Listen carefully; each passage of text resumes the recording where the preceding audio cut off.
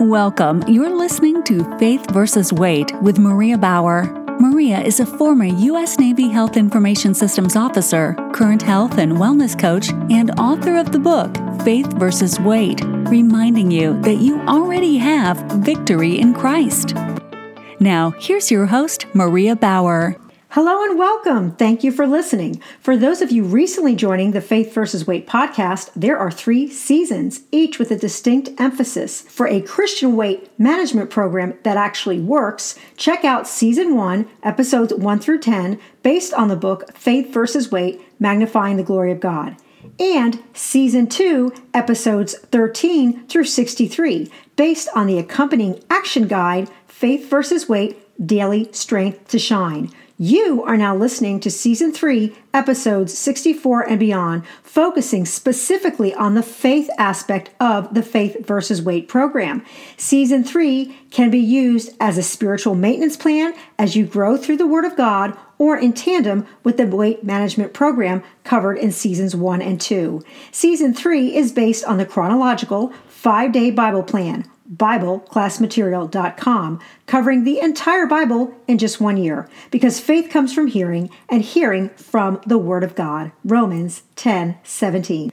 Welcome to Season 3. Today is Week 3, Day 4, covering Genesis 35 through 37, Psalm 12, and Mark 14. The words of the Lord are flawless. In Genesis 35, we had God telling Jacob to go to Bethel to live and to make an altar at the same place where God appeared to him when he fled from Esau. Jacob told everyone to put away their false gods, purify themselves, and put on fresh garments because it was time to go to Bethel and make an altar to the Lord, who was with him whichever way he went. They gave Jacob their false gods and ornaments, and Jacob hid them under an oak tree. As they traveled, the terror of God hit every city around them so that no one pursued them. Once they arrived at Bethel in Canaan, Jacob built an altar to the Lord, naming the place El Beth-El, meaning God revealed. After Rebekah's nurse died, they buried her, and once again God appeared to Jacob, telling him, "Your name is no longer Jacob," and he named him Israel. God told Jacob that he was El Shaddai, and to be fruitful and multiply, and that a nation and a company of nations as well as kings would come from his body, and that the land of Abraham and Isaac would belong to him and his seed. Jacob set up a pillar and poured a drink offering and oil on it, naming the place Bethel, because the words of the Lord are flawless. When they started traveling again, Rachel went into a life-threatening labor and died. But before she passed, her midwife told her that she was having a son. Rachel named him Benoni, which meant son of my sorrow. But Jacob renamed him Benjamin, which means son of my right hand. Rachel was buried in Ephrath, which is Bethlehem, and Jacob set up a pillar on her grave. The 12 tribes of Israel were now complete in their birth order: Reuben, Simeon, Levi, Judah, Gad, Asher, Dan, Naphtali, Issachar, Zebulun, Joseph, and finally Benjamin. Israel then traveled beyond the Tower of Eder, and while he was traveling, he heard his oldest son Reuben had slept with his concubine Bilhah. Jacob went to his father Isaac in Hebron, and at 180 years old, Isaac died. And as the Bible says, he was old and full of days. Both Esau and Jacob buried him. Genesis 36 goes on to list the history of the generations of Esau, otherwise known as Edom. He had 5 sons from his 3 wives, 2 Canaanite and 1 Ishmaelite. Esau left Canaan and took his family, livestock, and possessions to Seir, because Esau and Jacob had both grown too big for them to live in the same area with all of their livestock. After listing the generations from Esau, otherwise known as Edom, the kings who reigned over Edom were also listed as well as the chiefs. Genesis 37 starts off with the history of Jacob, beginning with Joseph being 17 years old. After Joseph was feeding the flock with his brothers, he brought Jacob what is described as an evil report. Joseph was already the favorite, and he sported a multicolored coat given to him by his father, which of course reminded his brothers that Joseph was the favorite. His brothers knew this and hated him. Then, to make matters worse, Joseph had 2 dreams that he decided to share. The first he described was of him and his brothers tying up large grains of wheat, with his being the tallest, and their bundles of grain bowing down to his. The second dream he told to his brothers and his father. In this one, the sun and the moon and 11 stars bowed down to him. The words of the Lord are flawless. Not only did his brothers hate him even more after this, but his father rebuked him, asking him, "Did you actually dream that your mother and I, along with your brothers, will bow down to you?" At this point, his brothers envied him, but his father kept all of this to himself. Then his brothers went out to feed the father's flock. His father told Joseph to go and then bring back word about how his brothers in Shechem were doing. After finding out that they were in Dothan, he headed out to meet them. When his brothers saw Joseph, who they called the dreamer, coming, they agreed it was time to kill him, saying they'd see what would become of his dreams after they cast him in a pit. The plan was to tell everyone a wild animal killed him. When Reuben, the oldest, heard this, he said, "Let's not take his life. Let's just throw him in a pit." Reuben wanted to come back and get him later. When Joseph arrived, they took his coat of many colors and threw him in a pit. As they were eating, a caravan of Ishmaelites on their way to Egypt passed by. Judah suggested they sell Joseph to the Ishmaelites instead of having him die. So they sold him for 20 pieces of silver, and the Midianites brought him to Egypt. When Reuben returned and saw Joseph was not in the pit, he tore his clothes and asked, "Where will I go?" So they took Joseph's coat, killed a male goat, and dipped the coat in the blood. Then they took the multicolored coat back to Jacob and asked him if it was Joseph's. Jacob recognized it and said, "An evil animal has devoured my son." All of his sons and daughters tried to console him, but Joseph wept, saying he would go down to Sheol to his son mourning. In the meantime, the Midianites sold Joseph into Egypt to Pharaoh's officer Potiphar. Psalm 12 starts out with David asking for help from the Lord because the godly man ceases and the faithful fail. Everyone lies, speaking flattery with their lips and boasting with their tongues, asking, "Who is Lord over us?" In contrast, when it comes to the oppression of the needy, the Lord says, "I will set those in safety from those who malign them." The words of the Lord are flawless words, as silver refined in a clay furnace, purified 7 times. Psalm 12:6. In Mark 14, 2 days before the Passover feast, the chief priests and scribes were plotting to seize Jesus and kill him. They knew they couldn't do it during the feast, since that might cause a riot. In the meantime, Jesus was at the house of Simon the leper, and a woman showed up with a very costly alabaster jar of pure ointment, breaking the jar to pour the ointment over his head.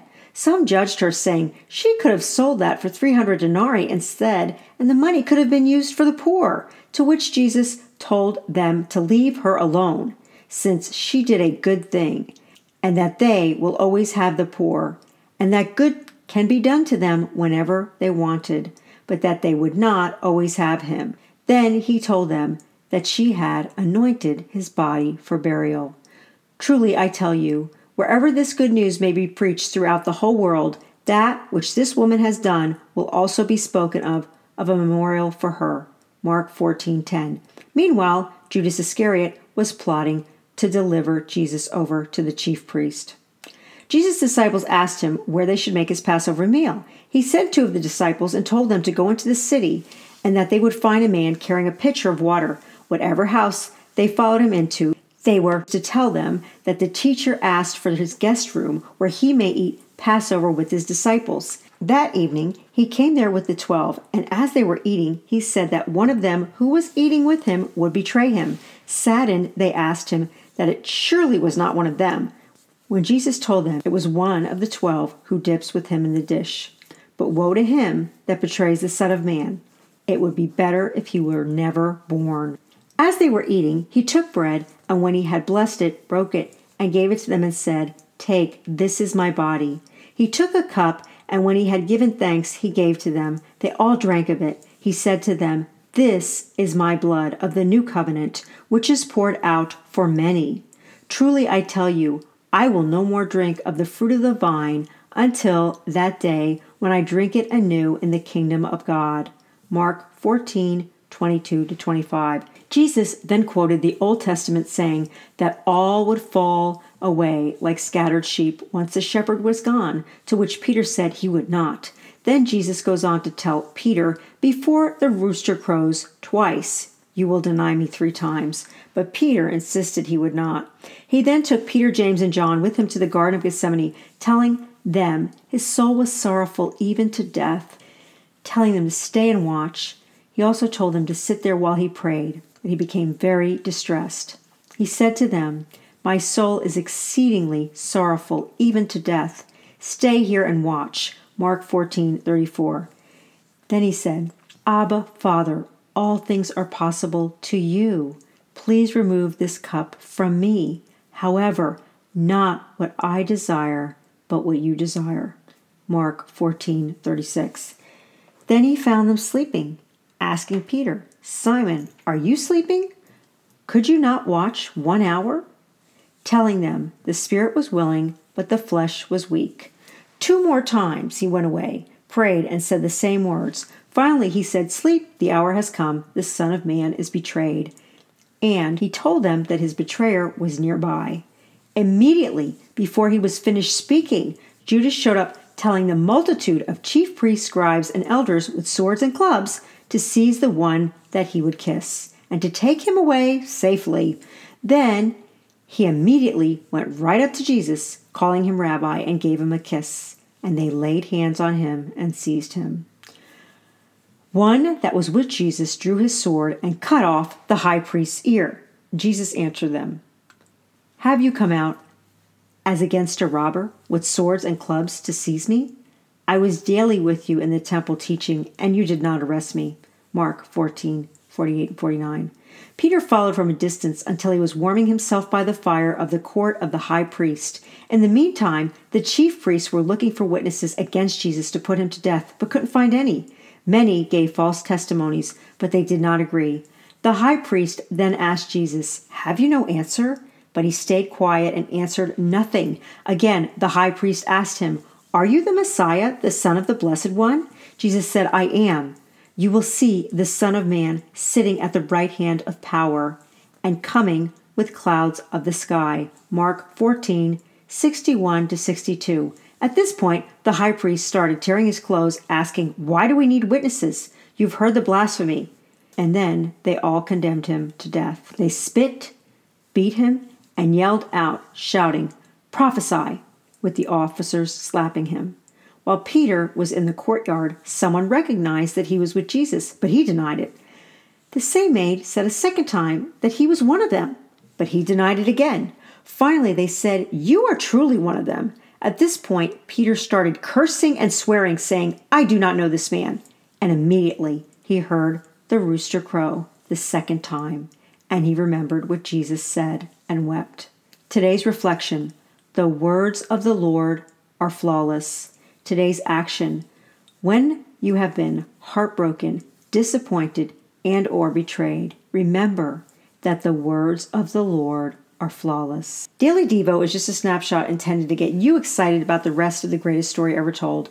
Check out Genesis 35-37, Psalm 12, and Mark 14. Just 15 to 30 minutes a day of Bible listening on one of your favorite Bible apps while you are driving, working out, doing the dishes, or folding laundry 5 days a week will allow you to cover the entire Bible in 1 year, as God's promises cover you in the process. For a Christian-based weight management program that actually works, check out Season 1, Episodes 1 through 10, and Season 2, Episodes 13 through 63 of this podcast. For the print versions, check out the book Faith vs. Weight, Magnifying the Glory of God, and Action Guide, Faith vs. Weight, Daily Strength to Shine. Thank you for listening to Faith vs. Weight, reminding you that you already have victory in Christ. Consult your physician before starting any weight loss or exercise program.